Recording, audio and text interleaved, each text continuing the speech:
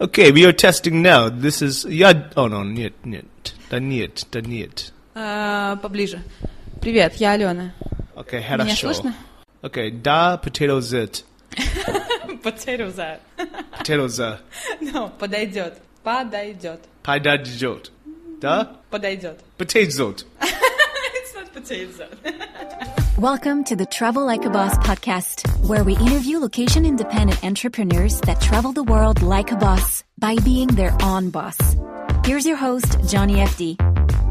Okay, guys, welcome to episode 251 of the Travel Like a Boss podcast. I'm with my friend, Aliona Kazarova. Welcome to the show. Hello, and thank you for having me here. Yeah, I'm excited for you to be here. This is my first in-person recording in months since quarantine started. Well, it's been very lonely here, right?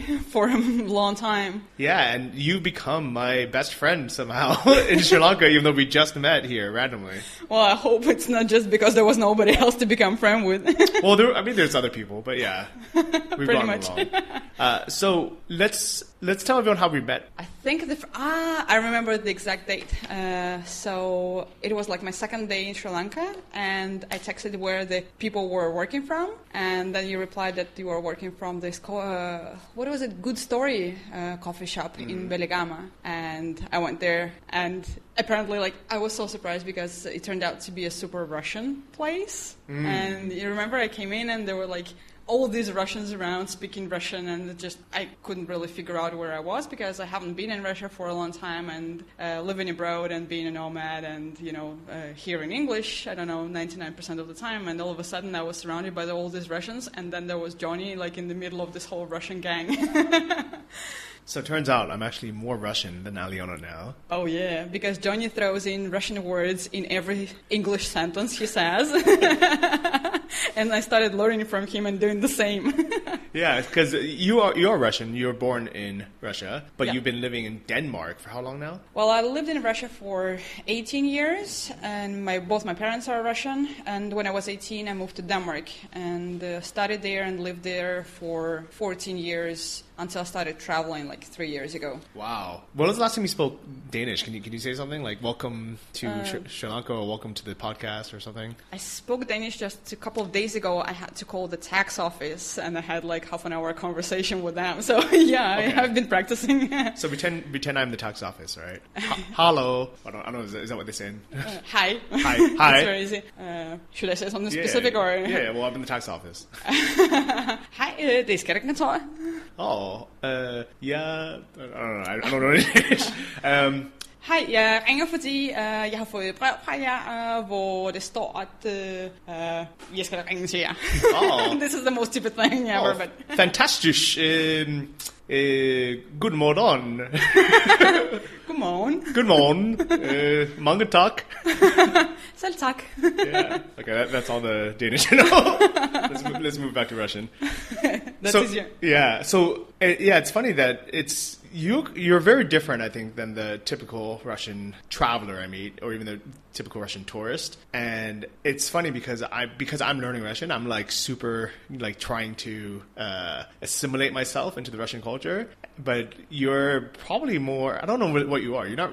I guess you're more. Do you feel more Danish? Do you feel like you fit in? I feel like I'm majorly confused because I'm both Russian and Danish, depending on the situation and whatever my surroundings. At the same time, I feel that I will never fit in either of the societies because I have too much of the other as well. So yeah, it's everything and nothing at the same time. But I think it's so weird. As we talked a couple of days ago, here in Arugambe, you have more Russian friends than I do. So whenever I travel, I never look for Russians or Danish. I have very international friends. Yeah. Well, you are just surrounded by Russians all the time. Uh-huh. Well, it's literally because I've been trying to practice speaking Russian, so I get so excited when I meet Russian people and I can just, talk, in the few words I know to practice. While I understand, while most travelers are trying to avoid their own nationality. Like, for example, most Germans I know, when they see other Germans, they're like, oh, okay, I'm going to go the other way.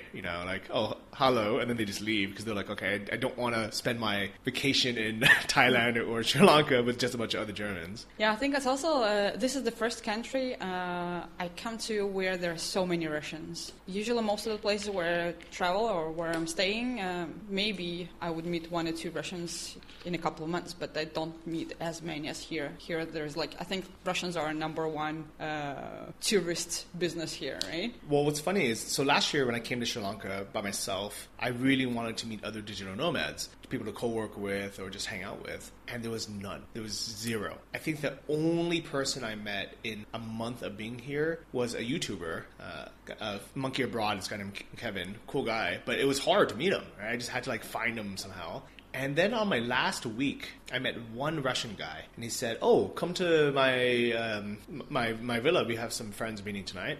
They work online as well." And I was like, "Oh, cool! I could finally meet some other nomads." And I get there, and there's 25 Russian digital nomads, and I'm like, "How?" And they all lived in Weligama, in the same city as me. All hiding in the same villa. Well, most of them didn't live in the villa; they just would hang out there because it was part of this kind of co-living situation. But they were just friends of friends, and I was like, I've looked all over the internet, like Facebook, Meetup, just kind of wherever you can hang out. I've never even seen any of you, and they're like, "Oh, because we just use a private Telegram group." Yeah, that's what I was about to say. Next time you should check Telegram. But it's a private Telegram group. I think you have to first meet someone to get invited, right? I don't know, but you can actually search on Telegram to find some groups. And remember when we came here, you were the one who introduced me to the Weligama Russian Telegram group. Oh, that's so funny. And you were like, "Aliona, are you in this group?" I'm like, what is this group? Yeah, so for us, I don't know, English-speaking digital nomads, we use Facebook groups primarily, Facebook events primarily, and then in some places maybe a WhatsApp group. But it turns out there's this huge community of Russian long-term travelers, nomads, expats that are in this entire separate world. Yeah, it's apparently there are a lot of people in Russia who go abroad, mostly Bali or Sri Lanka, to spend the winter. So they're here for 6 months a year. And then the other 6 months they would be in Russia. And now they're literally opening coffee shops like Good Story in Weligama. Yeah, where it's just full of Russians, and it's primary language. And I was so surprised. I couldn't believe I was in Sri Lanka. I felt I was in Moscow. Yeah, little Moscow. Little Moscow, just very hot. So how did you? Because I think there's a lot of Russians who would like to first either learn English, second to move to a European country like Denmark, then third to get a high-paying job. How did you plan all this? How did it all happen? I think the biggest advantage was that it wasn't planned at all. I was really just taking it step by step. First of all, I was studying in Russia, but I really wanted to study abroad, and I was lucky to find a really good education program in Denmark, and they accepted me and even gave me a grant, which allowed me to study there. How did you find it, and how did they give you a grant? What's the criteria? It was back in when I was searching for it back in 2002, when the internet in Russia was really not a big thing yet, and it was kind of interesting because you're just searching all over internet for some kind of educational programs, but most of the things were still offline or not as developed. And do you remember, were you searching in English or in Russian? Most probably in English. Okay. And how did you learn English? Again, I was super lucky because my school had a focus on languages. We were learning English and German as well, which I managed to forget completely since then, but at least the English stayed with me. And as soon as I finished school, I got a Cambridge certificate in advanced English. Okay. It's a certificate, or basically a test which proves that you speak really good English. Okay. And with that, you can apply for different educational programs abroad. Okay. Yeah, I've always said that learning English really is the key for most people in countries that they don't want to be in or don't have the opportunities to I don't want to say escape, but to have a different opportunity. Yeah. To move abroad, whether it's to the US or to Europe. and get a job, or develop a career that pays significantly more than they would in Ukraine or Russia or a lot of like lower paying countries. Yeah, I think like especially now it's so much easier to learn English online. Like you have all these resources, you have YouTube, you have all the whatever movies and everything you can watch online in native language. While like when I was learning English, I remember I managed to buy what was it, VHS, right? The video cassettes with a movie in English. I think it was The Net or something, and this was the only movie in English I had, and I just watched it over and over and over again because it was the only thing, like the only real exposure to native language.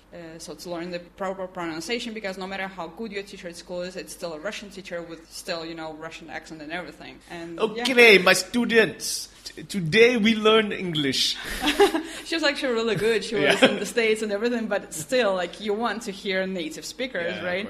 And now it's so easy because you can talk on Skype, you can do all, sort of conversation exchanges, you can travel. Like, back in the days, we just couldn't afford to go abroad. So good job taking the initiative, because I'm sure you got tired of watching The Net over and over again. It was a good movie, but I wouldn't watch it more than once. So you basically, learned English through school, but a lot of people will go to school for English and never learn it. But then you also self-studied, and then you took the initiative to find these programs, even though they probably weren't very popular then, right? Not in Russia, for sure. So in Russia, there was this idea that you have to be super crazy rich to be able to go abroad and study there, which was really not my case.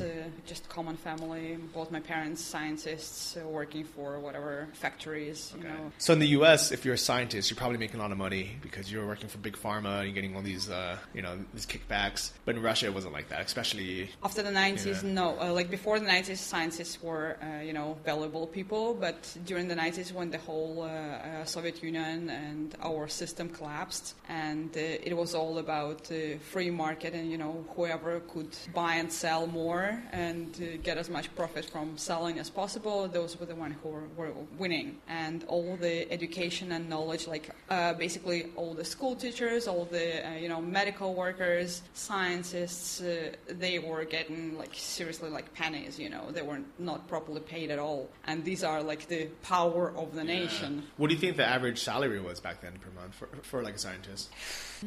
Maybe like $200 or something. And like it's really hard for me to say it now because first of all the exchange rate has changed so much, and also the prices in Russia have changed so much since then.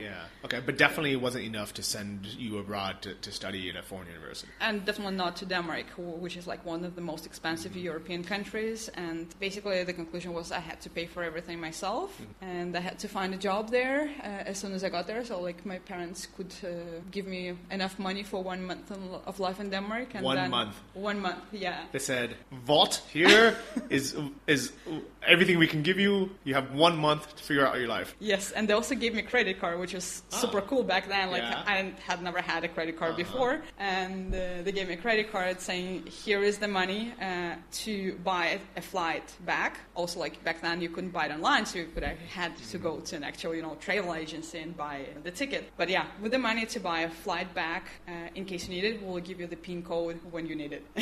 Oh, so you had the card, but you couldn't even use it yet. I couldn't use it, so I had the money just in case I ran out of money during this month. I didn't have a job, and I had to fly back home. That was my backup plan. Wow. Okay, so you get to Denmark, you have this card without the PIN, and you have a month. What did you find a job?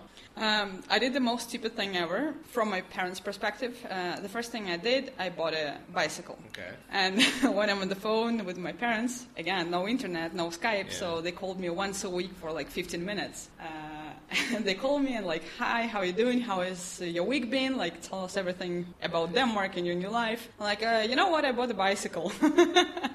And they're like, "What?" It's like, all their future dreams about my, life in Denmark just crashed. So I spent like, I think it was 20% or 30% of the money they gave me on that bicycle. And I'm like, you know what? A person without a bicycle in Denmark is just not a person. It's like not a human at all. They listened to me. They didn't really believe what I was saying, but okay. More because you just can't get anywhere, or what was the reason? Basically, everybody bikes. know, it's like, especially I was living in the beginning not in Copenhagen, but in a smaller city. And all the public transportation is very expensive, and I just didn't have money for it. So you either walk, which can be half an hour, can be 1 hour, wherever you want to go, or like even the closest supermarket to me was like 15 minutes walk, and or you get a bicycle. So I got this bicycle, and like 3 weeks later, one of my friends told me about a job where you deliver newspapers super early in the morning, like from 4 a.m. to 7 a.m. On a bicycle? On a bicycle, exactly. So you put like 2 bags on the back of the bike full of newspapers and just go around private houses and deliver newspapers. Do you have that in Russia? No. In Russia, it just sounded like a completely crazy job. Like, yeah, of course, there is like post delivery, but usually in Russia, back in the days, at least it was like, you know, some call it the women, you know, who would just go with a bunch of newspapers in their hands and give them to everybody. But so do they like knock on the door and say, "Here's your paper"? No, they have boxes. Okay. But in Denmark, it was where I was staying and where I was working as a newspaper delivery. It was mostly private houses. So like 4 o'clock in the morning, I would ride on my bicycle through some horse yards and, you know, like in the middle of nowhere. And then, I arrive at this house where the owner would already be waiting for me with a cup of coffee, you know, at his doorstep. Or sometimes, you know, nobody was waiting for me, so I just put it in the post box. Oh, that's nice. Go on, yeah. In the U.S., we have this too. We call them paper boys. Same thing, 4 a.m., 5 a.m., right around. But instead of putting it nicely in the post box, you just throw it as hard as you can, like into the bush. Oh, yeah. In Denmark, this would not work at all because it rains so much. So most of owners, you know, they would find their newspapers completely wet and unreadable. Well, this happens in the U.S. as well because people just throw it into like the lawn sprinkler. They just don't care at all. But it's nice that Denmark, it seems like they cared a little bit more about the paper. Yeah, like you have to do it properly, otherwise you get a complaint and then you get a complaint from the job. And I didn't want to lose my job. This was my only chance. So how much did it pay? Do you remember? So they paid me enough for me to pay the rent, to have some basic food. So I couldn't go to restaurants, like forget about it. I couldn't even get a China box down the street, you know. So and by China box, you mean Chinese takeout? Yeah, in Denmark, like in Copenhagen or whatever, we call it China box. Oh because there's like a chain where you can basically you get a paper box full of some kind of noodles and something. That's funny. And this is like the cheapest takeaway you can get, and I couldn't even afford that. Wow. And when I needed, I don't know, a laptop, imagine that, you know, back in 2003, I could work weekends and take some extra routes and save some money to buy flights home or to buy a laptop or to buy a camera. I even bought a new cell phone. Wow. And all of a sudden, you know, I had all these opportunities and... and this wouldn't have been possible being a newspaper delivery person in Russia. No, absolutely not. Not even in the U.S., to be honest. Like the paper boys are paid so little that they would have to rob the house to afford a laptop. Yeah, there was like my first summer in Denmark, and I was working all weekends from 2 a.m. to 7 a.m. And managed to save for a laptop really needed for school, for studies. Yeah. Good job, hard worker. Yeah, it was tough, but it was a lot of fun as well. Okay. I'm really proud of having done it. Yeah, that's good. I mean, I'm sure you wouldn't want to do it again now. Oh, no. I remember my cousin when he was listening to, you know, to all my stories, and then he said, like, I would have never, ever done it. Yeah. But you know what? That's why a lot of people don't get anywhere in life or doesn't change their life because most of us are not willing to do what it takes in the beginning, you know? I think it depends a lot on the approach. I mean, I was so focused on my goal to get a good education in Europe that I really didn't care about all this. These were all just steps on my way, and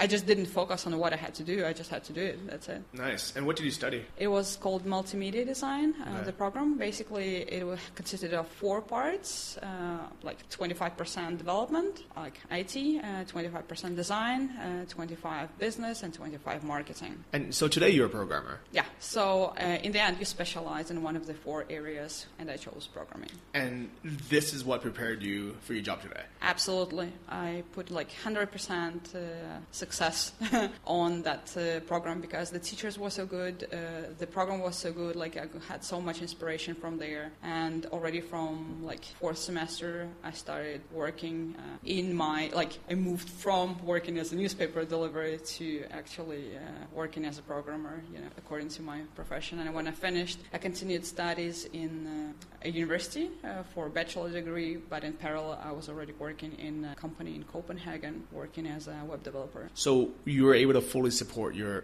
life? Back then already, yeah. From first semester, from the second month of my life in Denmark, I was fully supporting myself. Nice. And then how did your parents feel when you told them that? They were really happy. Of course, like the first maybe half a year, I lived a very basic life. So like I was basically eating rice and carrots, which were the two cheapest things I could buy in Denmark. Were you cooking them together, or? Well, I was cooking rice, and then I was eating carrots as fruit and vegetables, just fresh. So you'd have like a bowl of white rice and then like some raw carrots? Yeah. Okay. More or less, like, okay, I'm over-exaggerating a little bit, but like once in a while I would afford a little bit of bread or, I don't know, put some onions in the rice. But basically, yeah, it was very, very poor food quality, or like the quality was really good, it was just not very diverse. And when my parents figured that out, because they didn't know, like I never told them that, like when they figured it out, it's like, why didn't you tell us? We would have sent you some money, It's like, well, you told me you didn't have money, like why would I be complaining then? Yeah, I mean, and I understand, you don't want to put them in a bad situation because you can survive, right? When you're young, you can kind of get by eating anything. Yeah, I also kind of realized the difference between the salaries in Russia and what my parents were earning and how much money I actually needed in Denmark for a proper life. So even if they sent me like half of their salaries, it wouldn't be enough for anything in Denmark. Yeah, so you were making more as a newspaper delivery bicyclist than they were as scientists. Than my PhD parents. Wow. Yeah, that's tough, but that's also why it's so good to have this location arbitrage and go where we're treated best, where we can get paid the most and develop the skills we needed. Exactly. Like I am so grateful for being able to study in Denmark and get a good education, and like the job opportunities and everything there is just, or at least back then, it was so much better than Russia. Is it expensive to go to university in Denmark, or is schooling free like in some countries? It's free, 100% free for all Europeans. Oh, but you weren't European. For us, people of third world countries, it was expensive.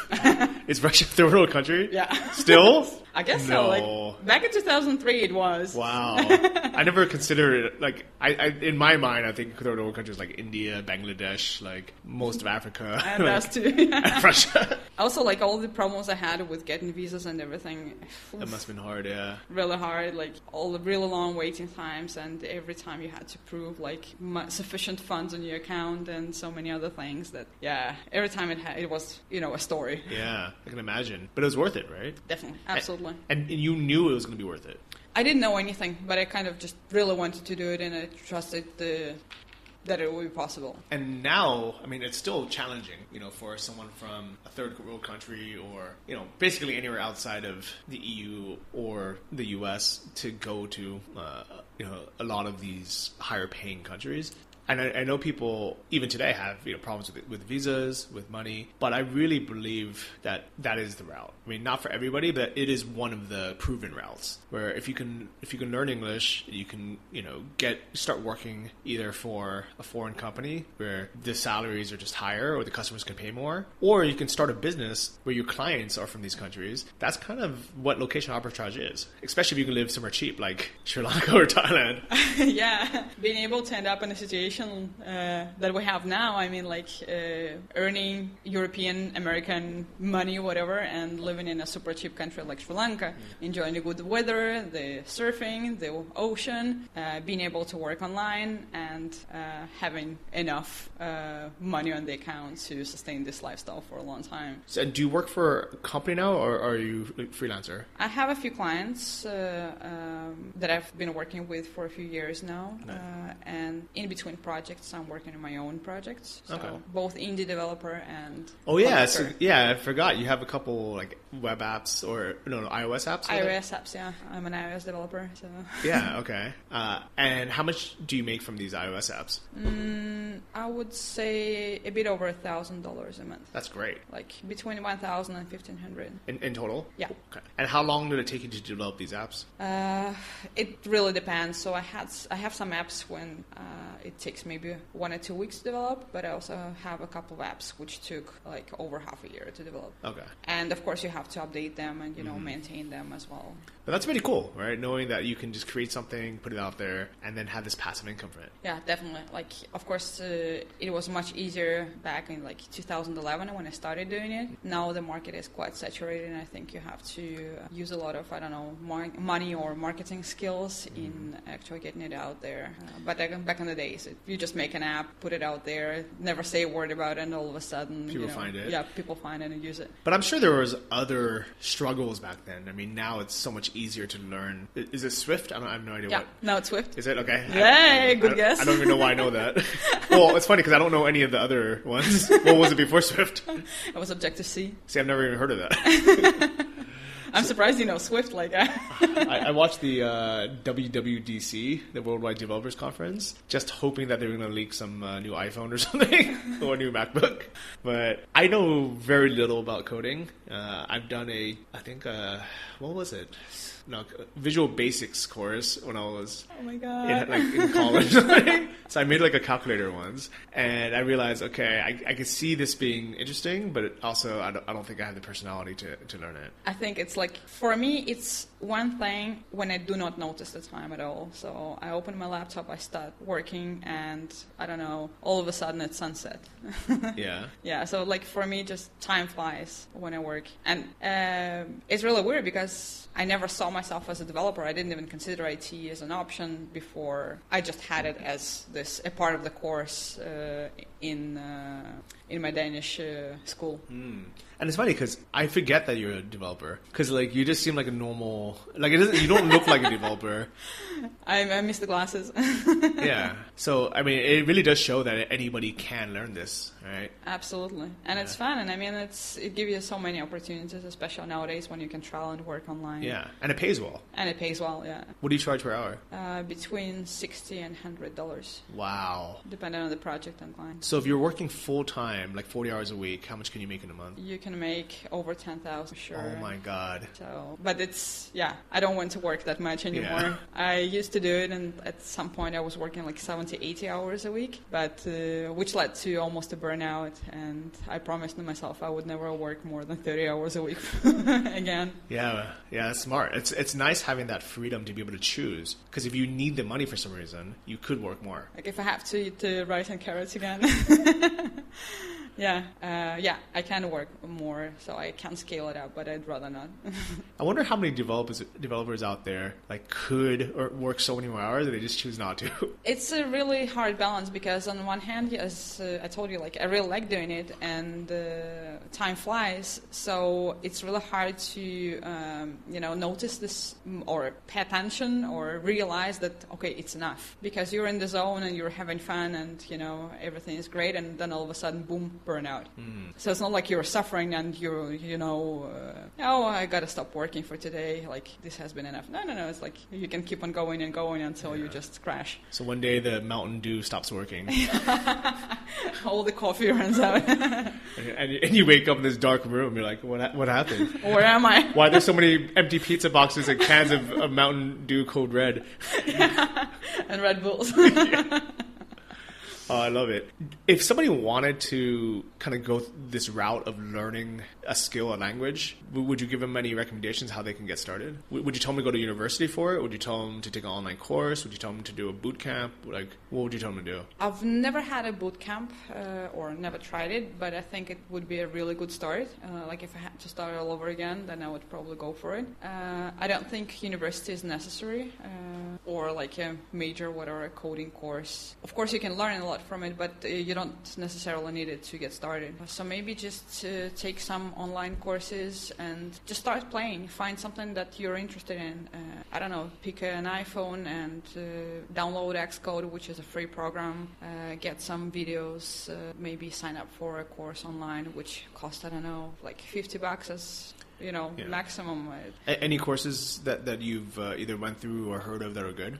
I haven't really had or learned or tried any beginner courses. I was actually teaching myself at some point in Denmark, and we had like a 3-day super intensive workshop or course, and from then on people started just playing with whatever they learned during the course. So you really don't need that much to get started, some real basics, and then it all depends on how interesting you find it and if you like playing with stuff and just trying to discover it on your own or follow some random videos. Okay, I like it. At the last Nomad Summit in Chiang Mai, we had a speaker, a girl named Steph Smith, whose topic was how anybody can learn to code in less than 1 year. So if you guys are interested, you can just go on YouTube, look for Nomad Summit, Steph Smith, and watch that. There's some recommendations in there. But I think it's really cool that you've managed to kind of create your own life, move to Denmark.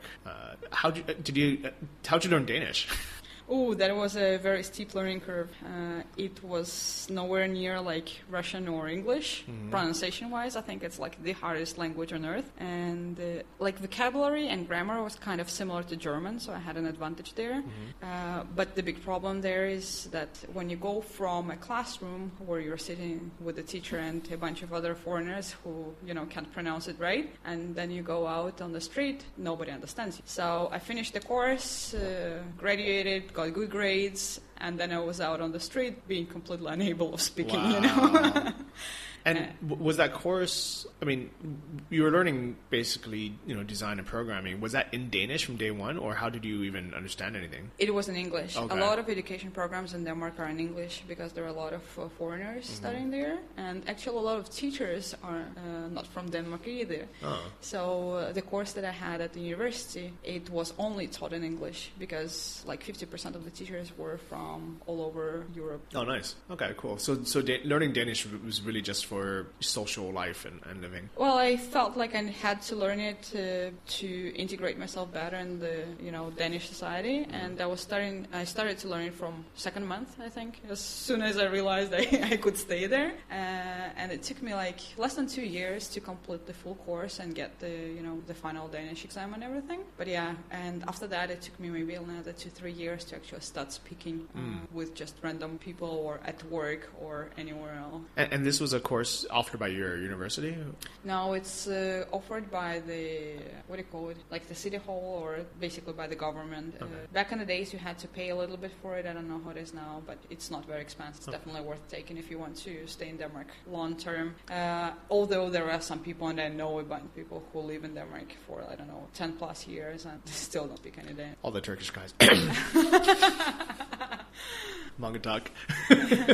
But actually, I was looking to see if there was a similar program in Russia. I was thinking, what actually would be interesting is, because I know programs like this exist in pretty much every country, and I was like, I wonder if I can go to like Moscow or St. Petersburg and learn Russian through like an actual government-sponsored program, and maybe it would be either free or really cheap. You know what you should try? This idea just crossed my mind.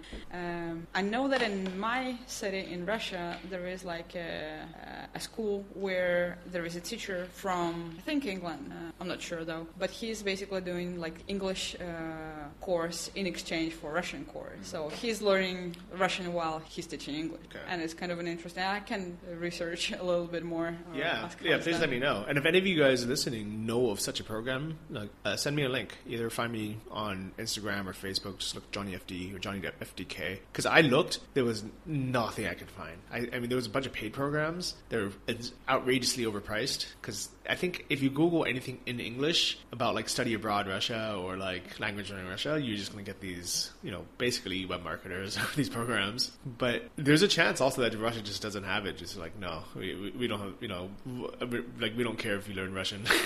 I've never heard of any like specific Russian courses in Russia. Maybe like Moscow, St. Petersburg, there should be, because I mean there are quite a lot of foreigners there, but there are not so many of them in the regions, outside of Moscow. Yeah, well, it'll be interesting. We'll see if I get there. But right now in Sri Lanka, this is my Russian course. Or you can always go to Denmark and take a Russian course there, because I know they are for sure. They have it there? Yeah, by the embassy. Oh, the embassy so has funny. some Russian courses. So it's easier to learn Russian in Denmark than it is in Russia.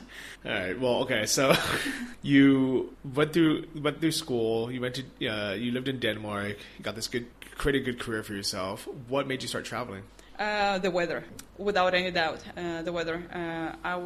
The reason I started traveling, and I didn't even realize I was becoming a nomad. I didn't really know much of the concept at that time. But I was sitting in Denmark like somewhere in February, and I didn't have an opportunity to take time off for vacation, but I was just in a need of some sunshine, and I was working remotely anyway, so I decided to go to Spain for a couple of weeks and at least see the sun through the window, just at least be in a, better weather place, because the winter in Denmark is just dull. I mean, I love Denmark, it's my country, and I really love the summers there, but the winters tend to be very long and dull. Well, it's funny that you say February, because in the US, or at least in California, I think of winter as November, December, and then by February it's spring and it's like, getting sunny and warm again. But it turns out that in Europe, February is the coldest month. And it's the worst because, the winter starts kind of November, but then November, December are those happy months that when you prepare for Christmas and New Year,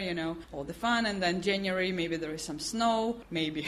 But still, it's survivable, it's bearable. But then around February, you start craving spring so much, but it's still cold, it's still dark, it's still miserable in many ways. And the spring is nowhere near yet. And this is the month when you really want to go somewhere. February and March, but by the end of March usually the sun starts appearing and it becomes just a little bit better. The hope is out there.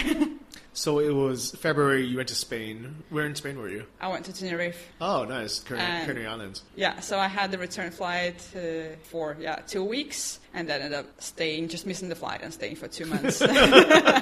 Because I realized I could work from there and the weather was good and I could just, go to the beach in the evening after I was done with work, and this whole new world of opportunities opened up for me, and I met some nomads, and after Tenerife I went to Germany to meet one of my friends, another digital nomad whom I met in Tenerife, and then the whole story started. All of a sudden, before I knew it, I was a digital nomad. That's cool. What year was this? This was a bit over 3 years ago, February 2017. Mm-hmm. Yeah. Nice. And was it even that hard of a transition, or were you like, why didn't I do this earlier? I didn't even have any transition because I never really, prepared for it. I didn't have to sell all my things and, rent out of my apartment or anything. While I was away, a friend contacted me saying when are you coming back? Because I'm looking for a place to stay in Copenhagen. Can I stay at your apartment? I'm like, yeah, sure. It's still full of my stuff, but you can stay there. And yeah, it just happened, So she started paying your rent? She was paying my rent, yeah, and then sometime later I already went to Denmark and organized it properly. But it was already when I was living the digital nomad lifestyle. It wasn't before, so I didn't have to prepare at all. That's a good transition. Yeah, basically no transition at all. If I knew any more about coding, I would have made some transition joke there, but. Well, do you need, to know anything about coding? You're living a pretty good lifestyle already. Yeah. No, I meant is there some nerdy phrase or something? How do you transition from one line of code to next section or next page or something? I don't know. It's really hard to think of something super nerdy when I'm not talking to a nerdy person, I don't know. Is it close bracket, enter, something like... Next line. Page break or something. Line break, I have no idea. Yeah. So you accidentally became a digital nomad. And where did you go after Tenerife in Germany? Then I went to Italy and Malta. And after Malta, I decided it was time to go and visit Chiang Mai.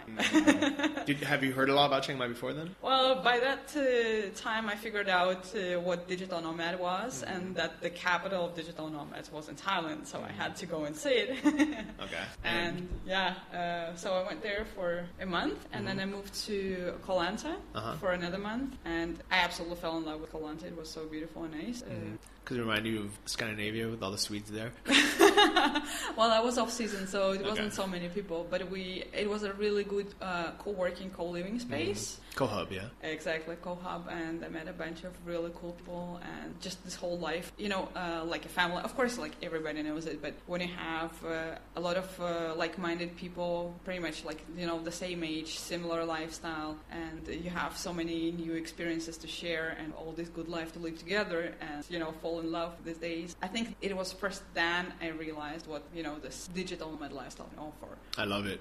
Yeah, I think that for anyone who's still kind of thinking about becoming a digital nomad or working remotely and you're still stuck at home, I would say that the biggest benefit isn't just the sunshine and being able to, go to the beach after work or during work. It really is the community around you. Like-minded, open-minded people who are encouraging and just fun to hang out with. But also, it's so much inspiration. Yeah. And after 3+ years on the road, you've seen a lot of beaches and a lot of palm trees and a lot of coconuts and a lot of mountains and sunsets and sunrises and a lot of other things. But every time you talk to and you bond with another digital nomad, there is a good friendship and a lot of inspiration and a lot of new experiences from there. Pajausta. You're welcome. No, but thank you. Also, I think having you as a friend here has really helped me stay a bit sane as well, because everyone else I hang out with is, basically a tourist that got stuck in Sri Lanka. Maybe they were a backpacker that completely ran out of money, so they can't even afford to go out and eat anywhere or have a coffee out somewhere. And it's a different lifestyle, they're fun to hang out with, to travel with, to surf with, but I can't have a real conversation with them about anything kind of long term or the future. Or anything which is not connected to Sri Lanka or traveling, right? Yeah. Yeah, absolutely. Or beer. Or beer, yeah. Somehow they always have money for alcohol. Yeah, this is also surprising me. They have no money for food, but there's some money for beer, which is really expensive in Sri Lanka compared to food and everything else, right? Yeah. I think it's priorities. Yeah, true. But also, I think for me, what's really important is the inspiration I get from other of my digital nomad friends, and maybe also holding myself accountable. Am I actually doing something, or am I just relaxing on the beach? Like all the backpackers who got stuck in Sri Lanka. Yeah, and I do think there's a balance, right? Where I think if we just stayed home and worked all day, it would have been a waste of these last 4 or 5 months. But the fact is, we're surfing every day, we're going out, we're exploring. We're doing cool stuff. We're eating good food. Yeah. We're trying, all the different restaurants, and we're supporting the local economy, and we're doing all the tourist or backpacker things, but we also make time to be like, okay, well, I've done that. Now let me spend a few hours at a, air-conditioned coffee shop or in our rooms with a nice view and work for a bit. Absolutely. And also during these really hot hours between, 10 and maybe 2, 3 p.m., it's really hard to be outside anyway. So most of the time I would sit in an air-conditioned room or in a cafe and work because I can't really do anything else. Tell me about your typical day, from morning till night. I switched to this, what's it called, A-type lifestyle, when I wake up super early. So I really like waking up for sunrise, maybe 5:30. And I would go surfing, maybe 6, 9, come back, have my favorite breakfast, which I prepare myself. And that would be here in Sri Lanka, some local fruits, curd. What kind of fruits are those? Papaya, pineapple, watermelon, mangoes. I love the mangoes here. Nice. And curd, for people who don't know what that is, you have something similar in Denmark, right? No, I've actually never tried anything we do have similar milk products, but the difference between what we have in Denmark and what we call curd here in Sri Lanka is that I think curd is buffalo milk, right? Mm. It's not the cow milk as what we mostly use in Denmark. Oh, okay. Or in Russia. Yeah, there's no buffaloes in Russia or Denmark. I've never seen them. And definitely not in these amounts as in Sri Lanka, when all of a sudden 40 buffaloes are just walking down the street and and you don't know where to hide on your motorcycle. Yeah, it literally happened to me yesterday. I was driving and in front of me was a herd of 40 water buffalo coming straight at me. And luckily, it's not a stampede. They just walk really slowly. And then I'm like, okay, I guess I can go in the other lane and try to go around them, but there's a car coming. Let's or should I just stay where I am and maybe they'll go around me? Maybe they'll destroy my motorbike? Just pretend you're a tree. Yeah, what should I do? I'm pretty sure if I just didn't move, they would just go around me. That might actually be a cool video. I might try that once. This is what happened to me. They just walked around me. And I tried to film them because I stopped them. So I pulled out my phone and tried filming. But they kind of looked like they didn't want to interact much. So Maybe they're camera shy. Yeah, maybe. But speaking of video, right now, I think right when this comes out, my YouTube video of trying Sri Lankan dessert for the first time, or homemade Sri Lankan dessert, should be up on my YouTube channel. Just look for Johnny FD. And to spoil it, it's homemade curd. With what? With honey? With mangoes. With mango. Oh my god, that sounds good. Yeah, it's good. Just as good as sticky rice? No.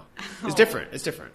I mean, it could be better in some ways, but the reason why it's not as good is sticky rice, which is the Thai dessert, if anyone isn't familiar. The rice itself is made with coconut milk and palm sugar or something. It's sweet. So then you have like some crunchy something on there. I don't know what it is. Some crunchy things on there.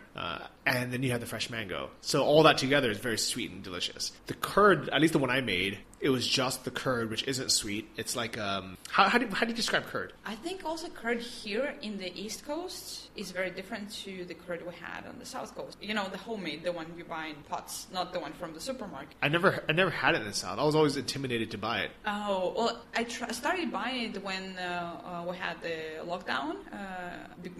From the start of the curfew, because the lines to the supermarkets were just so long, and I couldn't be bothered to spend 1 hour to buy, just a little bit of curd. That feels like so long ago. Feels like 2-hour lines. Different lifestyle. This is like your parents talking about the USSR days, where you had to wait 2 hours in line to buy some milk products. Especially when you only have like 6 hours in total to do all the shopping and everything, and then you're on curfew again and completely locked down for a few more days. So this is when I started buying it off local people just on the side of the road, and this is where you buy, the homemade curd in pots. Yeah. So explain the pot. Like it's. So what we're getting in the South, I think it was kind of yogurt, something between yogurt and sour cream. Okay. But kind of a little bit more sweet, thick in texture, so thicker than the typical sour cream. The one we have here in the East now is more like, I don't know, goat cheese or something. Yeah. It has a taste of goat cheese. Yeah, that's okay. I was trying to figure out what I was like. This tastes like something. I couldn't figure out what it was. Yeah, it's like, this is the closest I can think of, because the first day when I bought it here, and I was like, there's something wrong with this. But then I bought it again. It's like, okay, this is not, this is just the way it is here. It's different. It's more like goat cheese. It's really good, but it's not as much of a dessert as I expected or as what I'm used to for South. Yeah, or maybe like ricotta cheese. Yeah. Something like that. But I think like the taste is a little bit, or the flavor is stronger. Yeah. Okay. Yeah, you're right. Because ricotta is like, it's very smooth and very. Yeah, it's not that smooth. Yeah. But it's good. It's really good, but it's like, for me, I prefer the South version because it was more of a dessert. It was more sweet, and here it's more, I don't know. It could be savory. Like it's like something you could put on. I don't know what I would put it on, but something savory. Mashed potatoes. Yeah, I don't know. I mean, it probably. You know what? I think I'm just in my mind. It wouldn't be good, but it probably would taste fine. Put it on put it in your borscht. Yeah, this is what I was thinking. Pelmeni, the Russian dumplings. Yeah, actually that would be good. It wouldn't be bad at all. So talk about what the container that it actually comes in. So it's kind of ceramic, but like ceramics of really bad quality. I don't know, it's super homemade. But when I think about it, like in Denmark, this could be something of, quite high price. Like if you were, it's a clay pot basically. How much would that cost you if you just bought it at some home garden store in Denmark? Oh, that would be like maybe $7-8 or something. Yeah, and how much is this curd here? So here, the pot itself doesn't have a price at all, right? Yeah. So you buy curd in it, which costs 100 rupees is 50 cents. Yes, 50 euro cents, so 55 US cents. Yeah, 55 US cents for the pot with the curd in it. I thought you had to return the pot. Yeah, I thought so too in the beginning, and I didn't know what to do with it. So do I just throw it in the trash, or do I keep it? Do I wash it? Do I give it to somebody? Like, what happens? But apparently it's just, one-time waste. use. Yeah. It's crazy. Like, it's so insane. You guys have to watch this video. Like, I still don't know what to do with it till this day, because I feel bad throwing it away, because it's a proper clay pot. It's like something that if someone dug up 100 years from now, they'd be like, oh, this is an artifact. Yeah. I've also seen people build some kind of, I don't know, fences or some things in the garden, kind of a flower pot from. Someone told me to use it as an ashtray. Yeah, I've seen people do that as well. But then because of the texture, it's so hard to wash. It's so hard to wash. I think that's why people throw it away, because it's just hard to clean out. Yeah. I put mine in the sink of my homestay, hoping that they would wash it and do something with it, but I think they just threw it away. I'm guilty. I just threw a few out. The last few I used. You could have built a house with it. I could have. Maybe I should, collect a few more and take them to Russia. Yeah, sell them in Russia. It's like the Sri Lankan pottery. But then I should probably go to them like there. I can say sell them for a lot. more expensive. The Christmas market. Oh, This is how you pay for your whole trip. It actually, it makes sense. Yeah. This is something I can imagine selling at the Christmas market. Yeah, and just fill it with some yogurt, some store-bought yogurt. Yeah, put a red ribbon around it and done. Instead of a piece of newspaper and a rubber band. But yeah, it's been interesting. What do you think of the food in Sri Lanka overall? I think I learned to like it after all, or maybe we found just some good places. In the beginning, I wasn't very impressed, but okay. And then on the sideline during the curfew time, the cheapest and easiest protein you could get was probably eggs and tuna. So I had so many tuna steaks that I couldn't even think of tuna for a long time. And Which is, like luxury lifestyle, yeah, right? I'm sure there's some people listening right now thinking like fresh tuna, like yeah, I would eat that every day. But it's so cheap here in Sri Lanka. What was it? Like $3 per kilo, and Just we're 2 talking pounds. fresh tuna steak just out of the water that local fishermen would be selling like along the road. So yeah, I cooked too many tuna steaks during the curfew, so I don't really want that anymore. But there are a number of really good local dishes like kottu, like rice and curry. It can be also made in so many different ways, and there are some restaurants which cook really well and maybe do it a bit more European style, like a little less spicy. I like the spice. And like everything is so spicy here, so When people say that, but I don't find it that spicy. remember that triangle thing that we ate today? Like a samosa thing? Yeah, samosa kind of thing, which, that's spicy. This is more local style. I don't know if I'm used to it, because I feel like the food in Thailand is more spicy. Okay, I haven't been to Thailand for too long yet. Yeah, I think I'm just used to spicy food. But it's like, also there is a big difference when you eat at a more tourist restaurant or a super local place, then you get the real spicy. Yeah, I think the hard part about Sri Lankan food is the things that you don't think are going to be spicy are the ones that are the most spicy. Yeah, especially, these vegetables, they just so much. Yeah, like you have this thing of like a vegetable, like a raw vegetable kind of salad thing, and it just looks like chopped herbs or something, and it's all green. You're like, oh, okay, it's just probably some like a salad, and then you eat it and you're like, oh, it's just made of chili. this is just chopped chilies with some like some cilantro or something. Yeah, but yeah, after all, I think now I quite like it. Yeah. I could stay here for a bit longer and eat local food. Yeah, I started liking it now too. I started appreciating it more now too. I think in the beginning I was spoiled with how much variety that you have in like Thailand, for example. There's so many different dishes that you can order something different every day for a month and never repeat. Here it's like the same 5 dishes over and over. But I realized I really like these 5 dishes, so I'm actually okay with it. Now, speaking about Thai food, I really miss pad. Yeah, Kotu is similar. Just tell them to make it oilier. And peanuts. Oh yeah, peanut. Yeah. Bring your own peanuts. Just throw on top. Oh yeah, that's a good idea. Yeah. But the peanuts they sell here, there are 2 types. So ones are completely fresh and not roasted or anything, and the other type, which is like super crazy spicy, which is called deviled peanuts. I love those. I can't find the balance because I want something like in the middle. I would like it maybe roasted with a little bit of salt, but yeah, not as deviled as the deviled are. Just buy a pack of each and just mix them them together. up. Yeah, there you go. Solved. Easy. So we've now both been stuck in Sri Lanka for, 5 months already, more or less? Did you think... 4.5, yeah. Did you think that you were going to be here this long? Not at all. My plan was to be here for 2 months. Okay. And when I arrived, I applied for the visa extension right away. And just in case, just because the price difference between 2 months and 3 months visa was 0, I said 3 months for absolutely no reason, being sure that I would leave after a month. But then we got this whole corona situation, we're still here, almost 5 months later. Yeah, it's cool. But I mean, the big advantage is that, most of the people left, most of the tourists left, and all of a sudden the lineups, I'm referring to surfing, are almost empty. Like, this is a complete luxury. Being in Aragon Bay now, which is the surf capital of Sri Lanka, and when we think that the lineup is overcrowded, it's really not comparing to what it usually is. Yeah. And that's the reason why I've decided to stay longer, is I realize that this is a very unique opportunity to be here, where everything is a quarter of the price and a quarter of the people. Like, it's just, I'll go to the surf site. Is that what you call it? The break? Surf break? Whiskey? I don't know. Yeah. Just like Surf Point.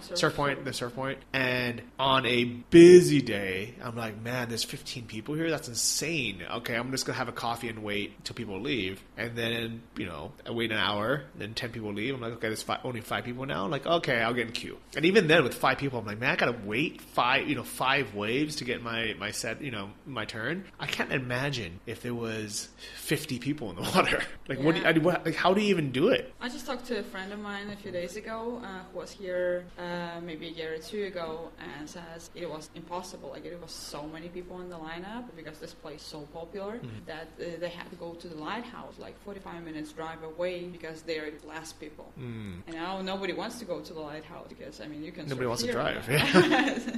So you don't need to. Yeah. Yeah. So I recognize this as a very unique opportunity where it's never going to be this cheap again. It's never going to be, this less crowded again. Accessible for us. Yeah. So if I don't take advantage of this now, I'm going to regret it in the future. Yeah. And it also reminded me of why I stayed in the first place. I didn't know this was going to happen. This is, by accident. This is maybe like being rewarded for my patience. But like a lot of people, we had the opportunities to leave, during the start of Corona. I was even able to get a free flight either back home or somewhere else for, emergency, like, whatever. Evacuation, panic flying. But I chose not to do it. I'm like, no, that doesn't make sense. If everyone flies, we're just spreading the corona everywhere. And then everything's fine here, so why risk moving somewhere else? And in the beginning, I was a little bit jealous because I was like, man, there's so much freedom in the U.S. and Germany. People would just go out and kind of, restaurants were still open.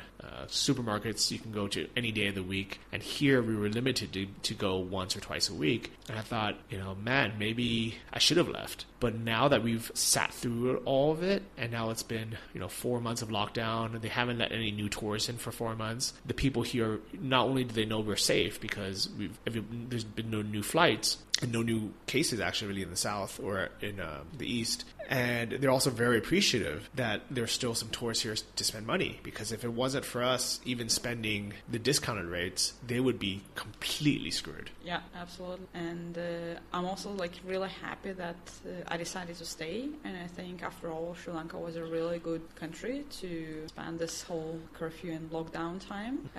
We were very lucky that we were staying close to the beach and we were able to surf. You were able to surf every day. Well, yeah. I was a little bit proactive and found a really good hotel right next to a private beach where I was able to secretly surf through the curfew when technically we were not even supposed to leave our house. But it was technically part of your house. It was technically part of my house, so I didn't feel that guilty about doing it. There's stairs that went straight from your house into the water, right? Into the surf point. It's insane. And surf break right in front of the house. So it was absolutely perfect. And most of the time we were 1 to 5 people surfing there. So it was absolute luxury. Social distancing in the water. Yeah. But I think surfing is the most corona safe sport out there because you never get too close to another person anyway unless you're breaking the rules. So and I've heard about so many places, Philippines where I was just before coming to Sri Lanka, and Bali where the beaches are completely closed and you can't surf, you can't do anything, and even though you're staying in this tropical paradise, but you can't really take advantage of being close to the sea. And this might be even more depressing than just staying well, it depends. Yeah, the first month when I was in Waligama, I was afraid to even cross the street, but also the owners of the house were like super paranoid. So they, if I was going to leave the house, they would freak out. And I didn't want to get them in trouble or, freak them out. So I respected it and I just stayed in my room for, 4 or 5 days at a time. But on the days out, I would just quickly do my shopping. I wouldn't wait in line for the supermarket. I would just kind of buy whatever had no line, and then I would go to the beach. Then I would surf on those days. And even during curfew days, I had the beach view. So I had the ocean view while working, and that kept me sane. But the last month, I was in Cavallana, and there, it basically also had this kind of semi-private beach, and it wasn't this busy town, so there wasn't locals who were everywhere. So I was able to go to the beach and surf every day, even during, the down days. Yeah, the curfew days. Yeah. And I think that this was the best decision ever. Stay, enjoy the empty beaches, and also that I think Sri Lanka handled it very well. The whole corona situation, that they locked everything down very quickly, and the virus didn't get spread so much. Like there were almost no cases south, just very few, and there have been no cases in east at all. Yeah. So like in the whole country with 23 million people, less than 2,000 less total. than 2,000 overall over all this. And almost all those cases came from Sri Lankans who were working abroad who panic flew back here instead of just staying where they were. Yeah. I mean, and maybe they couldn't afford to stay in like Dola or wherever they were where they were working, and they had to come back. But they should have quarantined them hardcore because they were the ones that came back, skipped quarantine, and then spread it everywhere. And the worst was that they were actually hiding from the police. So when the police started looking for them, they would just be hiding and not telling who they are. And by that, spreading the virus even more. Yeah, and that was super selfish of them. I mean, I understand from their point of view, they're like, well, I want to go home to my family. But then their entire regions of Kandy and then Colombo were locked down. Like millions of people were locked down because these basically selfish assholes, they were like, well, I want to go home and see my kids and see my family. Which I understand, but it's still super selfish of them. Yeah, so while we on the south still had quite a lot of freedom, I mean, where I was staying, even during the curfew days, people still went out on the street, There was some movement around, like it was a little bit further away from the main road and there was no police checking. So after the first couple of weeks, people kind of relaxed a little bit and it wasn't as bad. But I've heard like Colombo situation there, it was really strict. It was so strict. Like you couldn't walk out of your front door for months. Yeah. Months. Food was delivered, like groceries were delivered. Well, not delivered, but they basically had like trucks driving by with different types of music. For like, here's the vegetable truck, here's the rice truck, here's the dal truck, here's the chicken truck. Yeah, that would be crazy to stay at home for 2 months and not being able to, even go to the closest grocery shop. Yeah, I would have been pissed if I was there, to be honest. I'm so fortunate that we were by the beach. Yeah. And our Ella trip was just before the curfew, so we're so lucky we managed to get back to the south and stay in these good conditions instead of being stuck somewhere in Kandy where we wouldn't be able to leave the house for 2 months. Yeah, that would have been tough, So overall, I think we've had a very nice COVID quarantine, and it's pretty much over now. Like it is over now, basically. Yeah, unless the second wave begins, I think we're pretty much out of it. Yeah, I mean, like there is a higher than 10% chance that even by the time this episode comes out, the world's gonna be locked down again. It's gonna hit 4 times as hard, and we're like, Johnny, what are you talking about?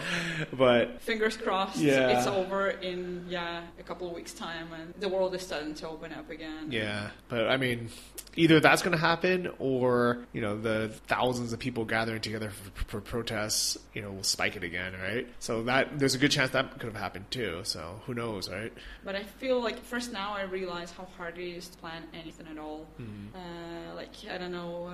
You asked me half a year ago, and I felt like I had a little bit of control over my life. But now with the current situation, when everything changes from day to day, and I'm thinking I can't even book a flight in 2 weeks time. Like if you book something, it has to be for pretty much tomorrow, because in 2 weeks time nobody knows if the flights are cancelled, if the borders are open, or what's going on.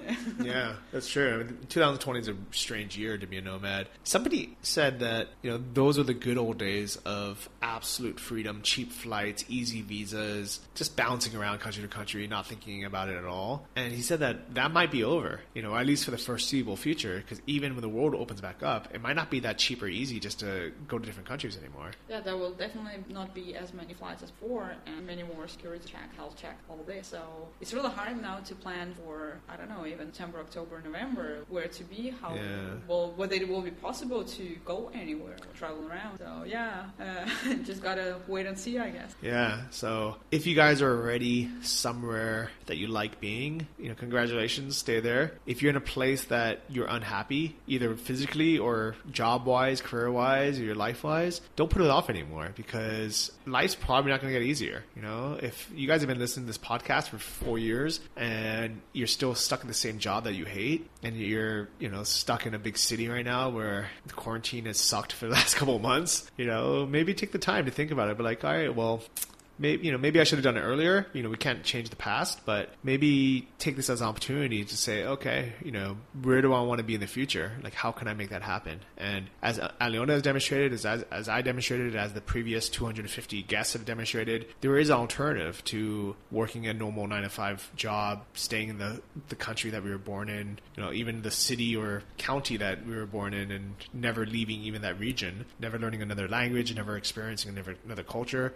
This is your wake-up call, guys. So, Aliona, thank you so much for coming on the show and sharing all this. Thank you for being my best friend here. Yay, Sri Lanka friends. We gotta make that louder. Hold on. Yeah. Woo! Hope you guys heard that high five. I hope you guys enjoyed this episode. If you like this podcast, do me a favor and review it on iTunes or Stitcher or wherever you hang out. That allows people who are searching travel, podcasts or digital nomad podcasts or location independent podcasts or whatever it is to find it, or just screenshot it, share it with a friend, share it in a Facebook group, share it in your Telegram private channel, wherever you hang out. Telegram. Yeah. And I really, really hope that you guys are good and are happy wherever you are. And hopefully we'll see you next week, somewhere soon, maybe in person, maybe in Georgia. We'll see. Let's see if things open up. But love you guys, and talk to you soon. Bye-bye. Thank you for listening to the Travel Like a Boss podcast. If you want to hear more, including the bonus How to Choose the Perfect Niche episode, join our mailing list at travellikeabosspodcast.com. See you next week, and remember, if you want to travel like a boss, you need to be your own boss. So start your online business today and start living the lifestyle you've always dreamed of.